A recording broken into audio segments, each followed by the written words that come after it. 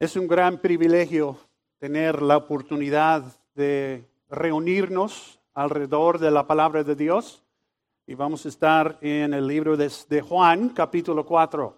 And some of you are looking at me going, what in the world is going on? And I wanted to give you just a little taste of what happens every Sunday morning here at PBC with a group of very faithful people who come week after week after week, and they sit in our services. And they hear me stand up and say, turn in your Bible to John chapter 4. And that's what I want you to do this morning. And so for the very first time this morning, they are having the opportunity to follow along in their own language. I'm so thankful to Pastor Jairo and the team of folks that work around him. Some months ago, they got a burden to really do more for the Hispanic folks in our congregation. There are about 20 to 25 of them that come together in a community group, and so this fall we will be officially launching with Pastor Jairo a Hispanic ministry here at PBC. We've been talking to the leadership about this. We've been talking about this as elders. And we're so excited as we get into the fall. But I wanted to give you a little taste of what they have and what they experience every week. And so today they have the opportunity to follow along in the notes in their own language. So Pastor Jairo, thank you. And you and Susan, your team, for the way in which you care so much for them. And it ties right in with our series on worship. Because as we come to the most familiar passage in the New Testament, the most familiar and the most extended passage anywhere in the New Testament worship, we're going to see that worship goes beyond our borders as we talk about the divine priority of God-focused worship. So let me ask you to turn to John chapter 4, and while you're turning there, I'm going to ask you to do something that every once in a while, when we turn to a very familiar passage of Scripture, we need to do. I'm going to ask you this morning, if you can, to suspend what you know about this passage. We know about the story of the woman at the well. This is one of the more familiar narratives in John's gospel. And there are very, very few people who go to church on a regular basis who have not encountered this story at some point in their journey. And we've all heard the story, and we've all got ideas, and we've all interacted in our mind with what John is doing. And so what I'd like to ask you this morning is this. Would you come to this story and let John tell it to you as though you had never heard it before? Would you let John point your eyes to where he wants them to go? And would you open your ear to hear what John actually wants you to hear as he tells you the story? And I think that would be of incredible benefit to us. We have been on a journey to understand what the Bible has to say about worship. And we have come to the point in our journey where we are moving out of the part of the Bible where we have pretty much exclusively been looking. We've been looking at the first part of our Bible, the Old Testament, to see what God said about worship. And we noted that God called and redeemed and sanctified and consecrated a group of people to enjoy unrestrained fellowship with Him in His presence. We saw this in Isaiah 43. He consecrated them to receive boundless blessing from His hand. Psalm 16:11 says, "At thy right hand are pleasures forevermore." These people were to bear His name in a worthy way. In fact, their Torah, the 10 commandments that God gave to them that sort of were the foundation of the Torah, the commands right at the beginning, He said, do not bear the Lord's name in an unworthy way. And the reason for that is that they were to carry that name and its glory to the nations. And that's really what we saw in Psalm 95, wasn't it? Where David issues from the Lord a call to this nation to come into the presence of God and render glad and joyful and triumphant worship to the God who had done marvelous things for them. And we went right next door to the very next psalm, Psalm 96, and we saw a very important component that God added into that mix, and that component was that the joyful worship that came out of obedient hearts that God had drawn to himself were to declare that glory, to share that glory with the nations. Listen to Psalm 96, verses 2 and 3. Sing to the Lord. Bless his name. Tell of his salvation. That's exactly what Psalm 95 instructed us to do. And then it says this, declare his glory among the nations, his marvelous works among all of the peoples. And that's exactly what we find happening here in John chapter 4. The Son of God has come. And he makes his way to the very middle of Israel, and he finds himself sitting on the edge of a very ancient well with very good water that had been giving thirsty people drink for more than 2,000 years, all the way back to the days of the patriarch Jacob. And he sits on that well, and he meets a woman, and he talks to her about the marvelous water of life and gives to her eternal life. And by the time the story ends, at the end of chapter 4, verse 42, an entire city of people have come to realize that the person talking to them is the Savior of the world. And that's the title they use for him. But that brings me to a question this morning. What does all of this have to do with worship? I mean, if we're really honest and we look at this text this morning, it sounds a whole lot more like evangelism than it does about worship. So how in the world do we come to a text like this and see worship? What does this text have to do with worship? And if you listen to John carefully, he would say to you, everything. This text has everything to do with worship. Worship is at the very core. It's at the very heart of everything that is going on when Jesus comes to Samaria to meet this woman and bring her to the saving gospel of his Father. So, who were these people and how do they fit in the story of worship? The Samaritans were living in the land of Israel, and they were descendants of mixed marriages from way back to when the Assyrians and the Babylonians came and captured the northern kingdom and destroyed the southern kingdom and took them into captivity. When these two things happened, when the northern kingdom went into captivity by the Assyrians and the southern kingdom later by the Babylonians, there were Jewish families that were allowed to remain in the land if they were loyal to their overlords. Now, the Assyrians especially, but also the Babylonians, they didn't just deport people out of the land, they also imported people from other lands that they had captured. And so this is exactly what happened. They imported pagan people from other defeated nations and allowed them to live in Israel. And these foreign people brought their customs, they brought their religious beliefs, and over time, as these two groups intermarried, they melded their cultural practices together, they melded their social values and their religious beliefs into an amalgamated religion that gave honor to the God of the land. In other words, back in the ancient world, everybody looked at a land and said, what's the God of this land? And so if you went to the Babylonians, they had certain gods they worshipped. If you went to Assyria, they had certain gods. If you went down to Egypt, they had certain gods. And if you came to Israel, everybody wanted to know, so who's the God that you guys worship here? And the name of that God was Jehovah or Yahweh. And so as these people came from all of these other places with their social values, their cultural practices, and their religious beliefs, they wanted to make sure they gave honor to the God that was in charge of this land, even though he had been defeated.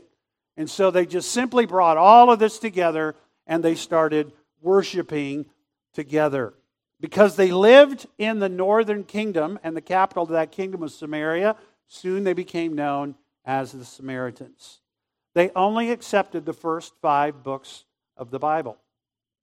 They also believed that God should only be worshipped on a certain mountain, Mount Gerizim. And by the way, the woman and Jesus at the well could look right up and see Mount Gerizim from where they were sitting.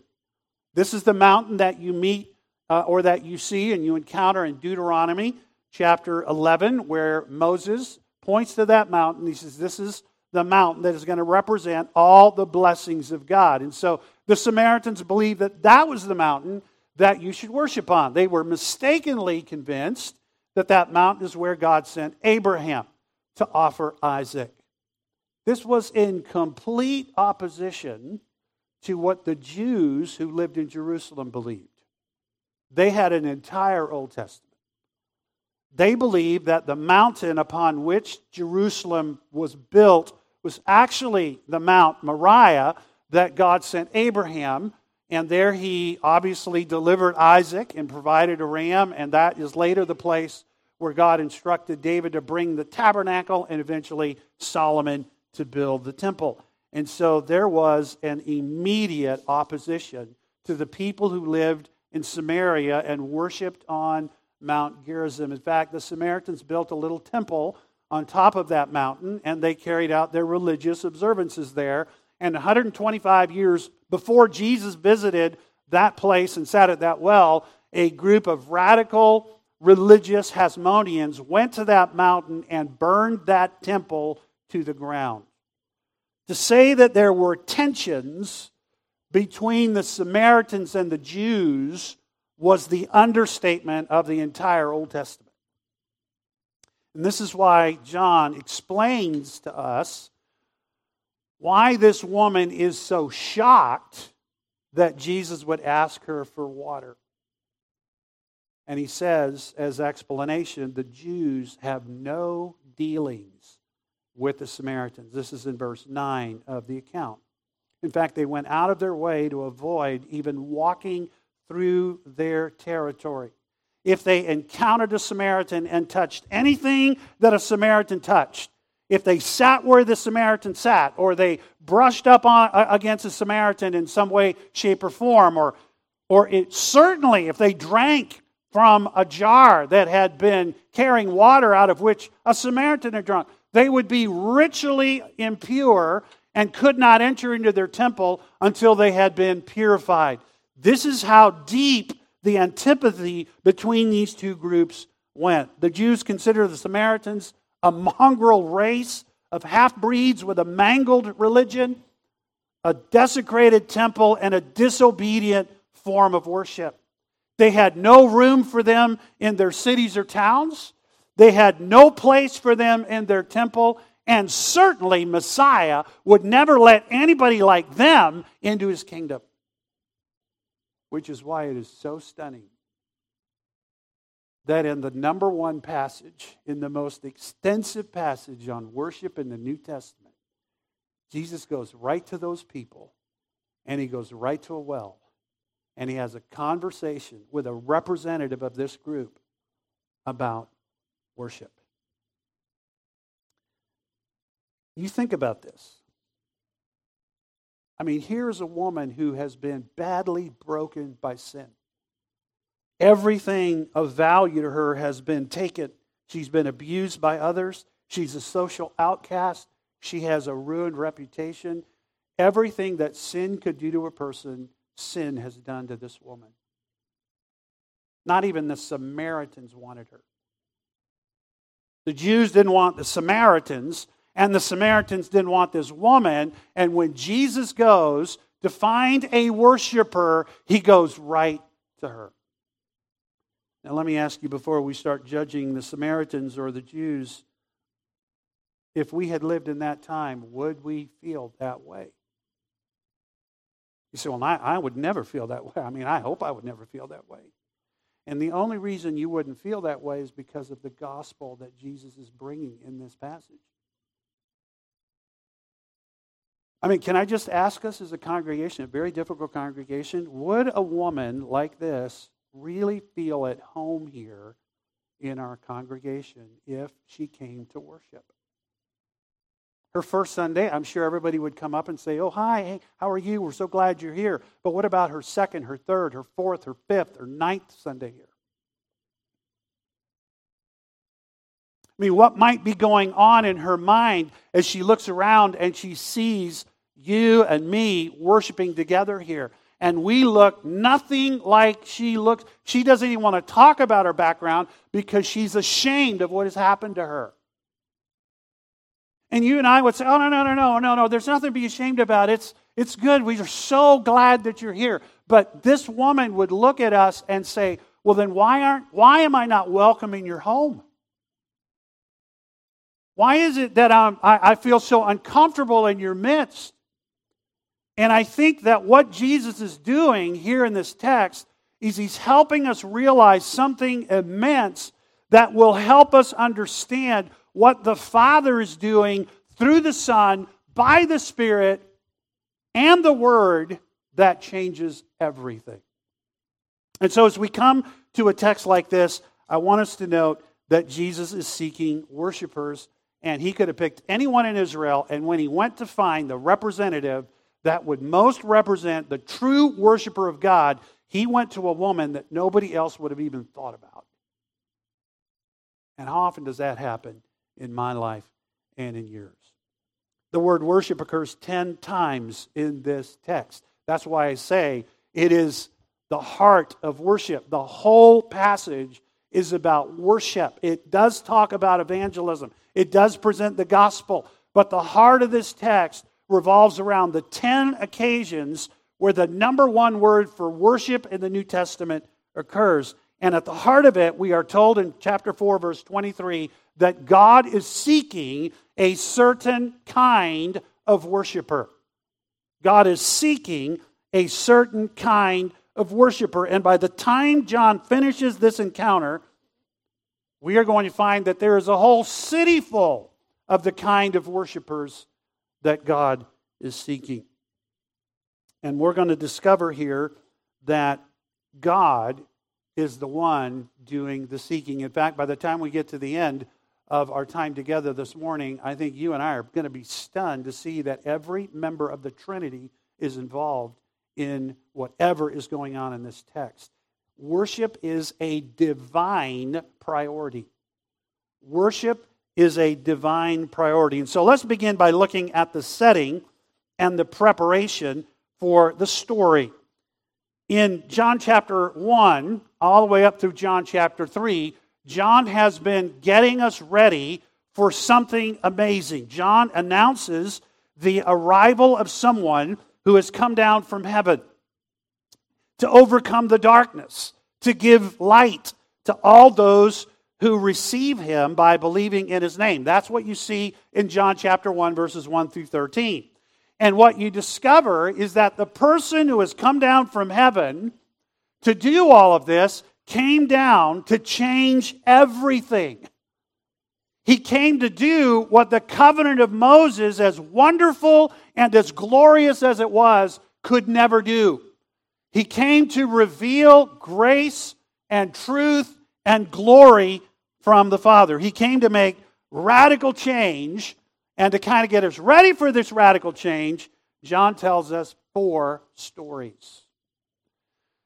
In chapter 2, he tells us a story of Jesus going to a wedding and turning water into wine. And that story gets us ready for a cleansing that He is going to do at the temple. Something fresh has to happen at the temple. The old water and the old jars are no longer sufficient. And so John tells the story of Jesus turning water into wine because this is exactly what is about to happen at the temple. And He goes and He cleanses the temple. And then the next story is in John chapter 3, where we meet one of the religious leaders, a Pharisee, who comes to Jesus to find out about the necessity of a supernatural birth from above. And that birth from above results in spiritual cleansing that comes from the Holy Spirit. The backdrop to the story of Nicodemus is Ezekiel chapter 36, where God said He would sprinkle people with fresh water that would cleanse them.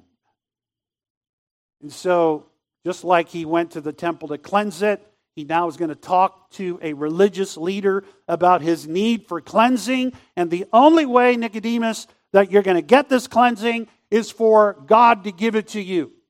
And He's going to give it to you through the Spirit, who is going to wash you with the Word, and you will be clean.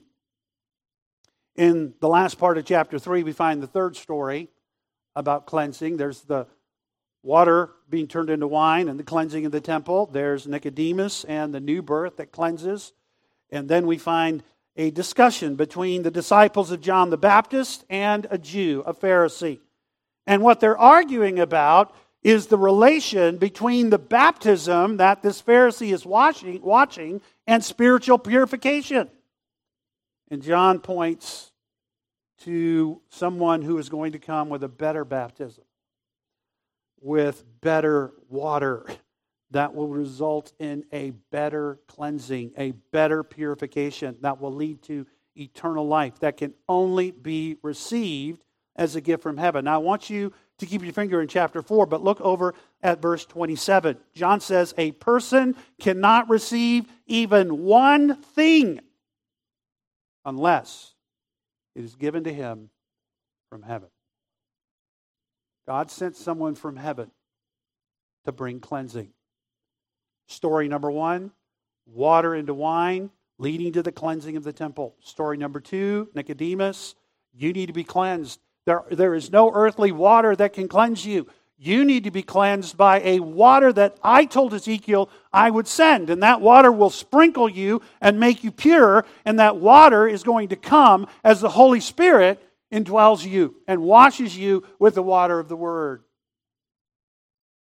Story number 3, John the Baptist has to settle an argument between his baptizing disciples and a Pharisee who's going like, why do you need this kind of baptism to purify? We've got plenty of water at the temple, and that's how you get purified. And Jesus said, or John says, God is actually going to send someone with a better water that can bring a better cleansing that leads to eternal life. And nobody gets it unless they get it from heaven.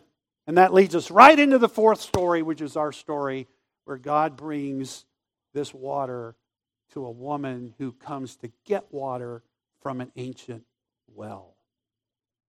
Jesus came to change everything. Which leads us to how God is at work doing this. The Father is seeking true worshipers. That's the heart of it. In chapter 4, verse 23, Jesus tells this woman, the hour is coming and is now here. When, and then he uses this expression, true worshipers. He's going to boundary out a group of people and he's going to give them a title. He's going to say, now these are people, and I want you to know about these people, they're true worshipers. And they are in contrast to all of the other worshipers.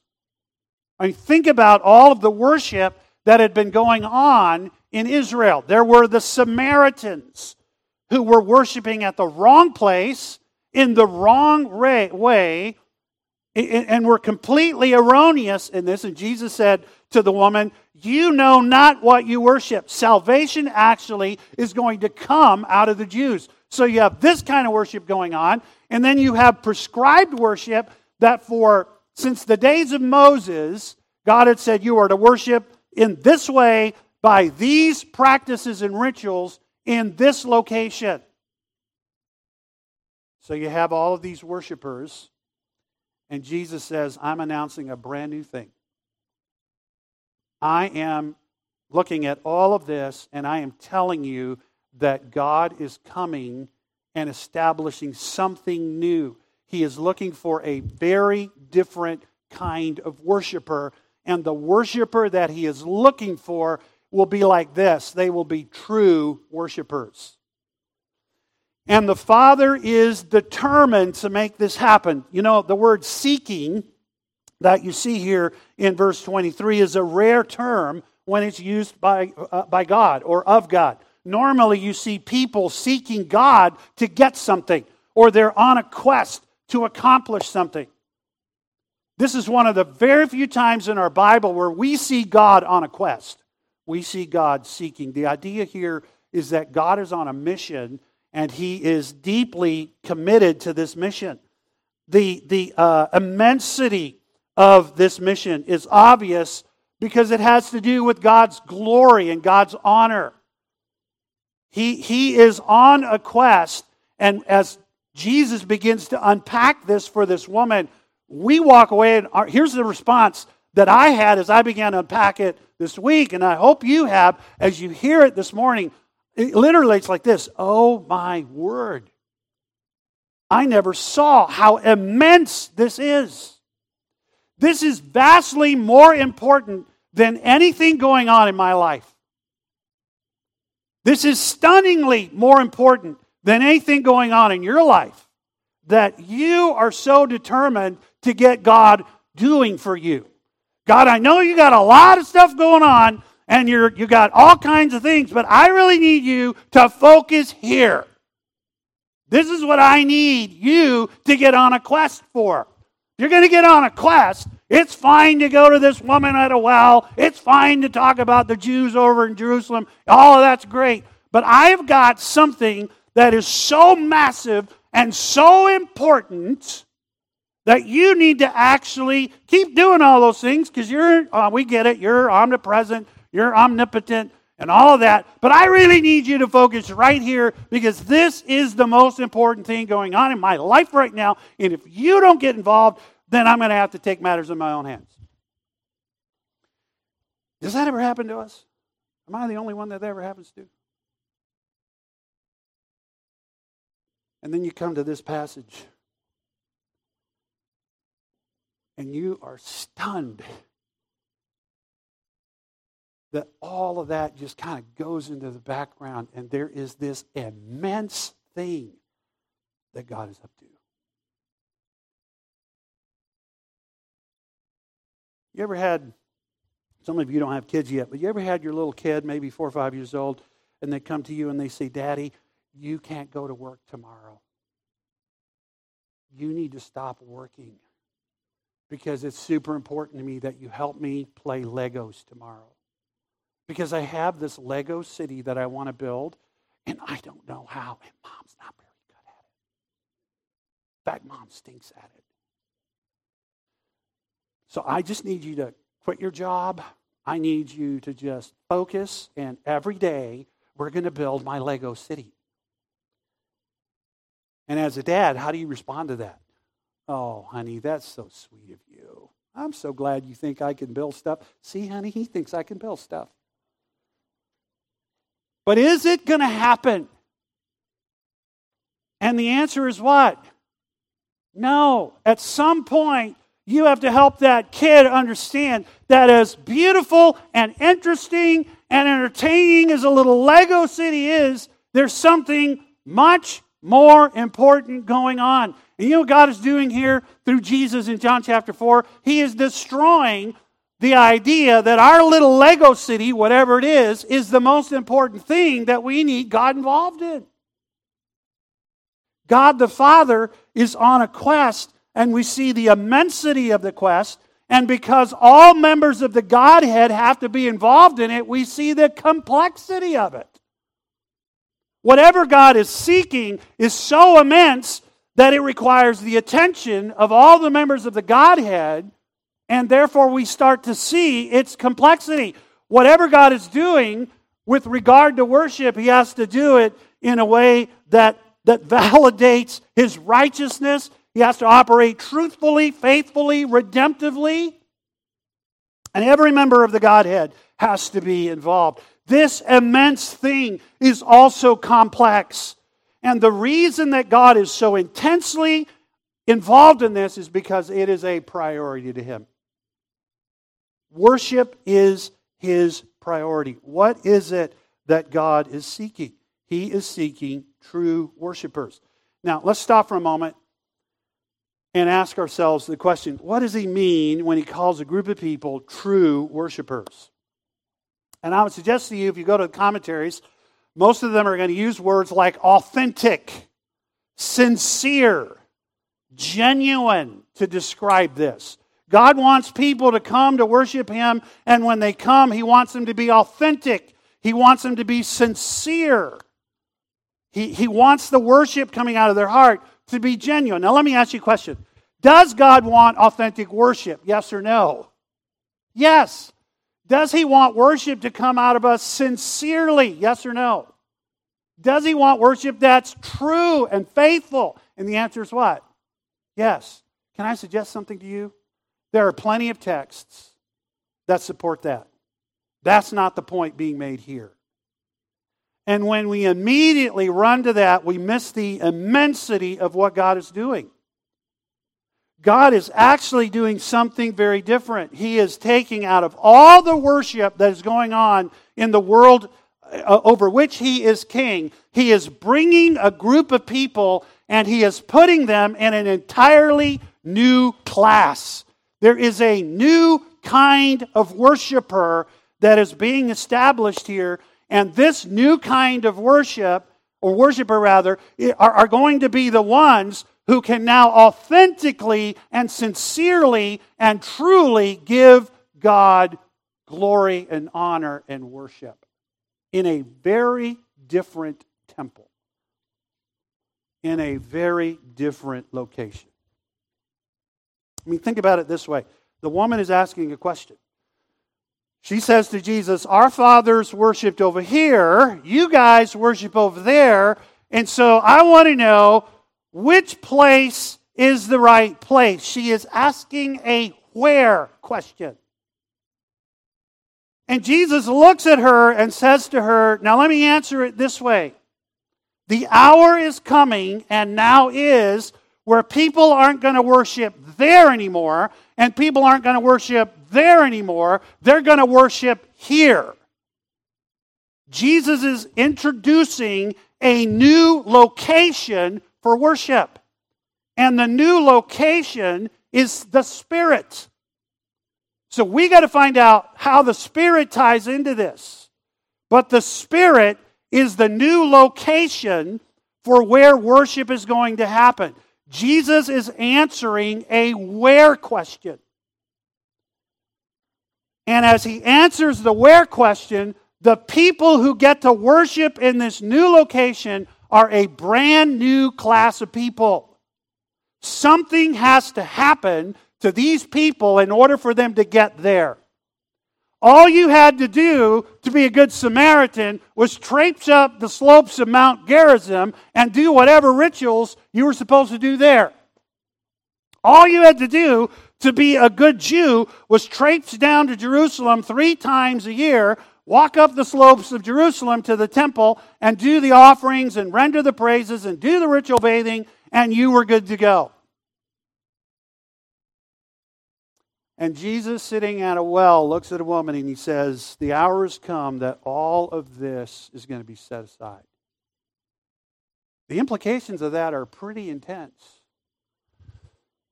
Because all around the world, there are people who are still worshiping at Mount Gerizim. They're still worshiping in Jerusalem. They go to the Wailing Wall. They worship in other ways. And Jesus is announcing a brand new thing. The location of worship has changed. It is now going to happen in this location, in this realm. Is going to happen in the Spirit. And so if you want to be a true worshiper, you have to be the kind of person that can go into that location. So how do I become the kind of worshiper, the kind of true worshiper that can get there? And the answer is the Son has to do something. The Father seeks worshipers, a new kind of worshiper coming in a new place to offer true and genuine worship. And in order for me to get into that realm, the Son has to do something. The Son has to save true worshipers. And this is what's going on in the very first part of the story. This is why it feels like evangelism. You have Jesus coming to this woman, and He is going to give her eternal life. It's interesting in the book of John, John constantly described God as sending. There was a man sent by God whose name was John. Jesus was sent into the world, and now he's being sent by the Father to this well to meet a woman who was despised by everybody. Religious orthodoxy despised her. Her own people rejected her. In every way conceivable, she was the most unlikely representative of what a true worshiper would be. I mean, in every way, she could not have been further away from Jesus. I mean, just think about it. Racially, she was a Samaritan and not a Jew. Culturally, she was a woman. Socially, she was despised and rejected. Religiously, she was ritually unclean. Morally, she was deeply immoral. Spiritually, she was in serious theological error. Excluded from the covenant Moses mediated for Israel. She had been badly broken by sin and abused by sinners. Don't think for a minute about these marriages. We sometimes bring our Western mind to this and we're like, okay, she just never could be happy with a husband. Do you realize in the ancient world a man could divorce a woman for almost any reason at any time? All he had to do was say, I divorce you for any reason. And here was a woman who had had that happen to her 5 times. And in utter desperation, trying to figure out, what do I do with my life? How do I get food? How do I make it? There is a man she ends up hooking up with who won't even marry her. That's who's sitting at this well. She has been bruised and battered and damaged by sin. And she comes to the well in the middle of the day because she has a thirst. And Jesus knew that the thirst was never going to be satisfied by the good, fresh water from that deep well that had been quenching people's thirst for more than 2,000 years. There was nothing wrong with the well. It was just the wrong water. You think about how many different times we go to wells like that to get our satisfaction.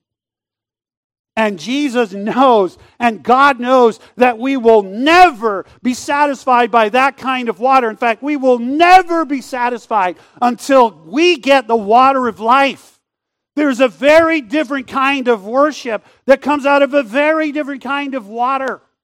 The water that Jesus is going to offer her is not water that comes out of a well. It's water that Ezekiel described as a river flowing out of a glorious temple. And as Ezekiel starts walking in that water, it's stunning what happens to him. You can read about this in Ezekiel 47. That water just flows everywhere. And everywhere that water from the temple flows, life happens. You see a creation teeming with life that comes out of that water. And Isaiah says, now I want you to come to this water, and I want you to drink as much as you want without cost and without price.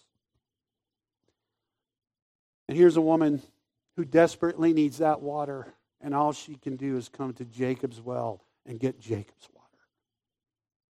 And one day, Jesus comes, and he says to her, give me a drink. And she's like, how in the world are you asking me for a drink? And Jesus says, if you knew who I was, you would ask me for this water. Remember this? And then he says something to her. He says, woman, this is a term of respect for her. Woman, believe me. And the text, the way the grammar is written there, it actually says this: believe in me. Believe in me. Remember John the Baptist at the end of chapter 3, whoever believes in the Son has eternal life. Whoever does not obey the Son shall not see life, but the wrath of God remains on him. Here is a woman who had wrath pouring down on her life from every direction. And Jesus comes and he says, I've got water for you that will change everything. And when you get this water, your life will become you will become a person who can worship the true God, because you will be a true worshiper. And she says, give me this water. And Jesus says, here's how you get it. Believe in me. And she's like, well, who are you?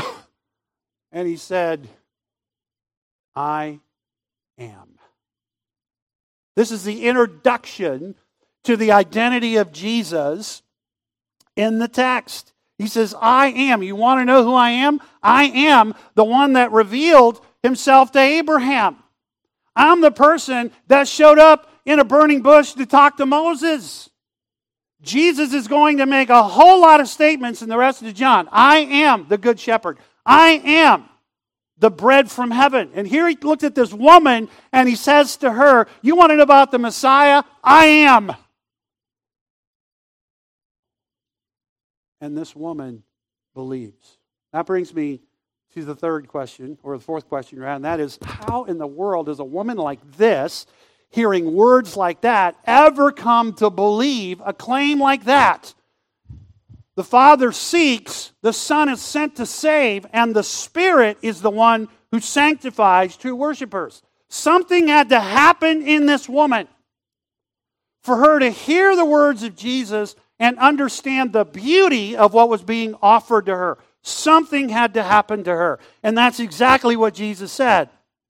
God is spirit, verse 24, and those who worship Him must worship in spirit and truth. There's something going on here with spirit and truth. And so I just want to ask you to maybe suspend what you've been thinking about with that regard there, because basically what you've typically heard is that when you come to worship, you need to come in spirit, you need to come with the right kind of heart, authenticity, and you need to come in truth. You need to truly come with a faithful life. And I'm suggesting something very different here. I think those two terms are referring to the same thing. The grammar would indicate that whatever comes first is being described by something. There is a spirit who's being described by the word truth. And all through John, the Holy Spirit is called this, the Spirit of truth. You can see this in John 14, in John 15, and John 16.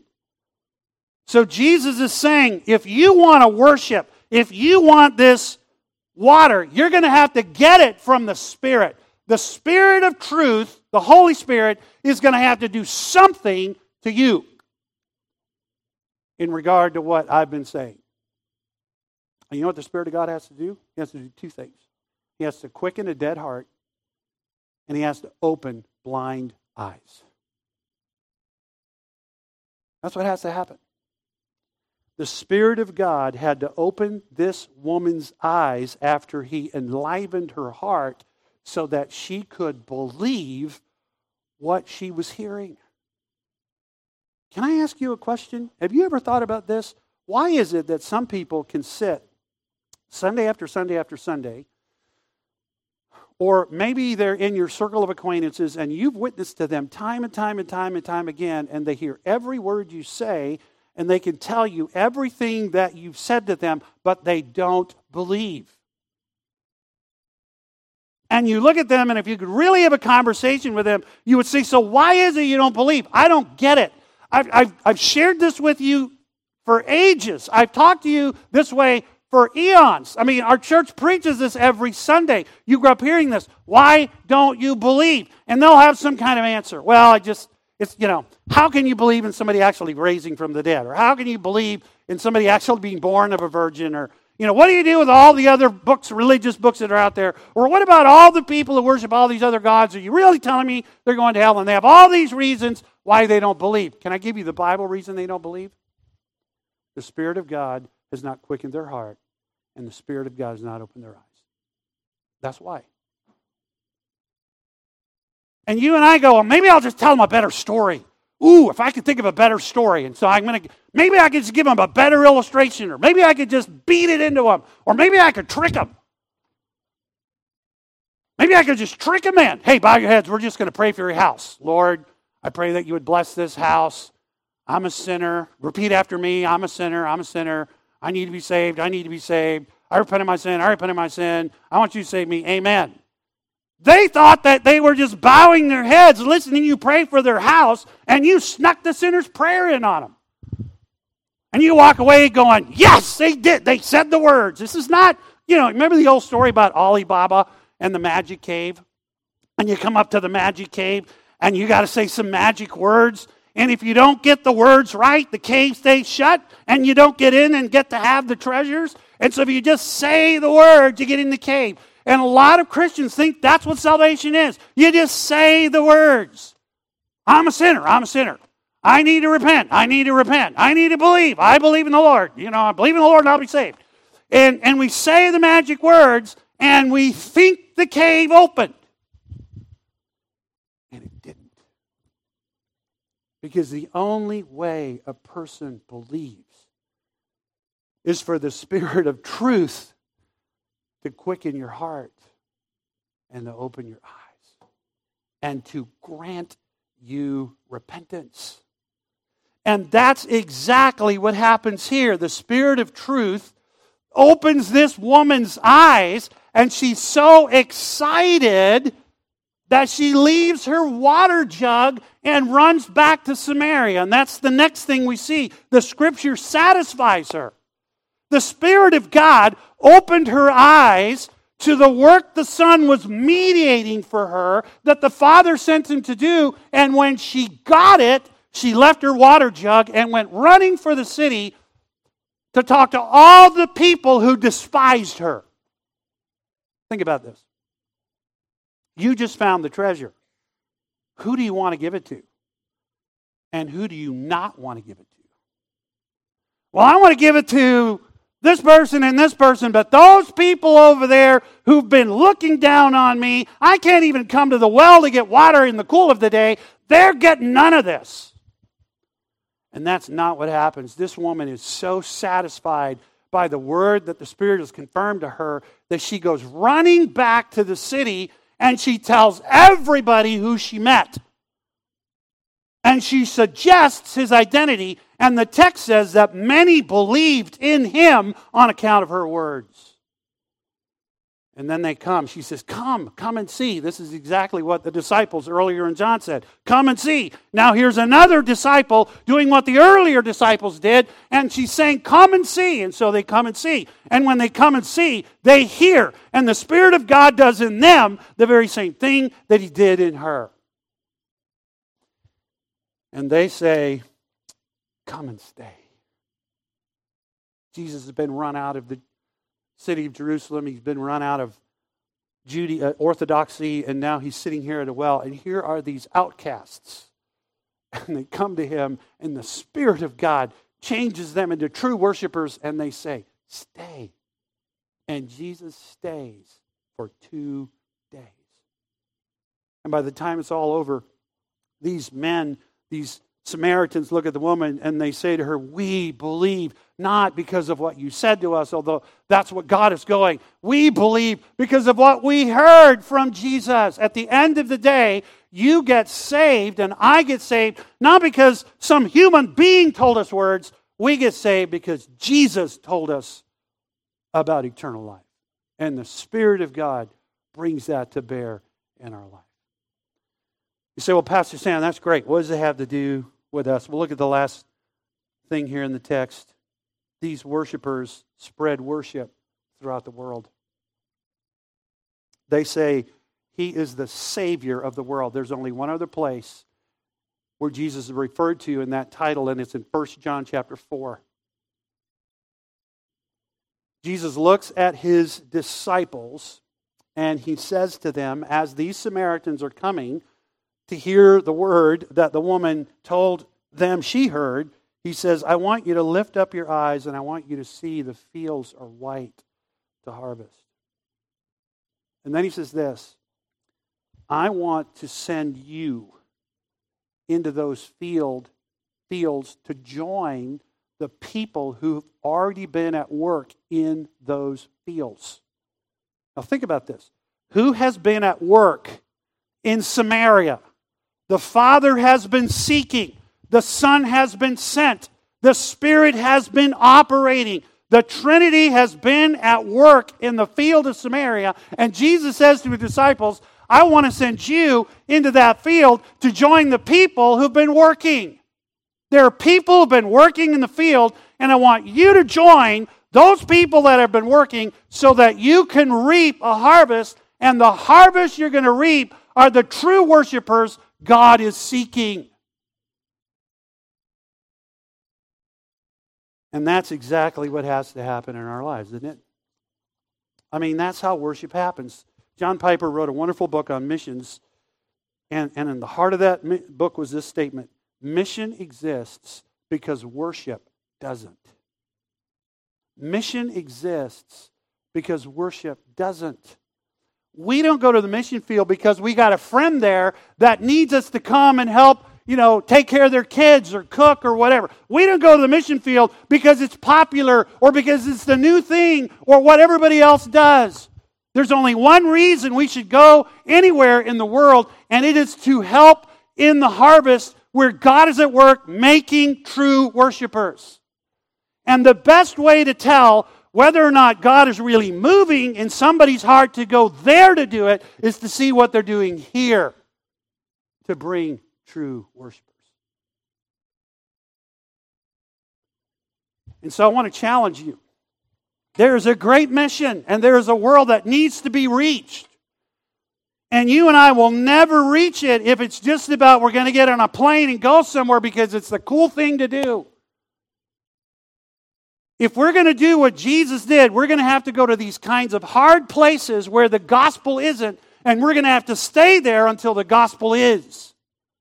And the only way to get to where the gospel isn't so that the gospel can come is to be a person who is deeply involved in bringing the gospel to people right here. Because God is looking for such worshipers. And I want to challenge us to that as a church. Remember I told you this series on worship was going to get pokey? This is real pokey. But look around. Does this church look like every nation, tongue, and tribe? Let's look around. When you get to heaven, it's every nation, tongue, and tribe. Do we live in a city where every nation, tongue, and tribe exists? And the answer is what? Yes. So why is it that people who look different than us don't feel comfortable when they come to worship? It's not the building. Oh, it's the building. It's just No, it's not the building. It's not the chairs. I mean, it might be the chairs. They're old. You know why they don't feel comfortable? Because we have not gone out of our comfort zone to make them comfortable. I mean, talk about this woman, socially, racially, morally, all of it. Jesus changed her into His image, not into ours. And so, if we're going to be that kind of a church, we're going to have to get this kind of a vision. Where we understand that God is at work in a harvest, and it can't be about our comfort, what makes us happy, what makes us frustrated. It can't be about our sorrows. Oh, this is so sad, I can't, whatever. It can't be about that. It has to be about the work the Trinity is doing for His glory through us and through the churches that He's raised up around the world. And He has called you and He's called me to join in that harvest. And some of us are so busy trying to figure out how to get God on our page, doing our little kingdom, that we miss the whole point to why God has established a church. The church is a temple indwelt by the Spirit of God. That's the new realm where we worship. That's Ephesians 2. And as a member of that church, you have the immense privilege as a true worshiper to do what the Samaritan woman did in the city where God has placed you. And let me challenge you to pray about ways in which God might do that through you. Lord, thank you for your grace. Thank you for your goodness. Lord, this message out of this text has been very different than what I intended when I first opened up John 4, what I thought I would find. And so, Lord, I pray that your Spirit would take what's here, not what we thought was here, what you actually put here, and begin to work deeply in our lives. Lord, convict us where we need conviction. Encourage us where we need encouragement. Lord, give us wisdom and knowledge and joy as we go into the harvest field to reap worshipers that you have been at work seeking. Your Son has been at work saving.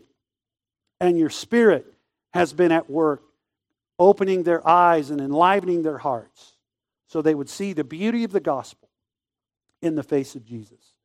And we'll thank you for it in Jesus' name. Amen.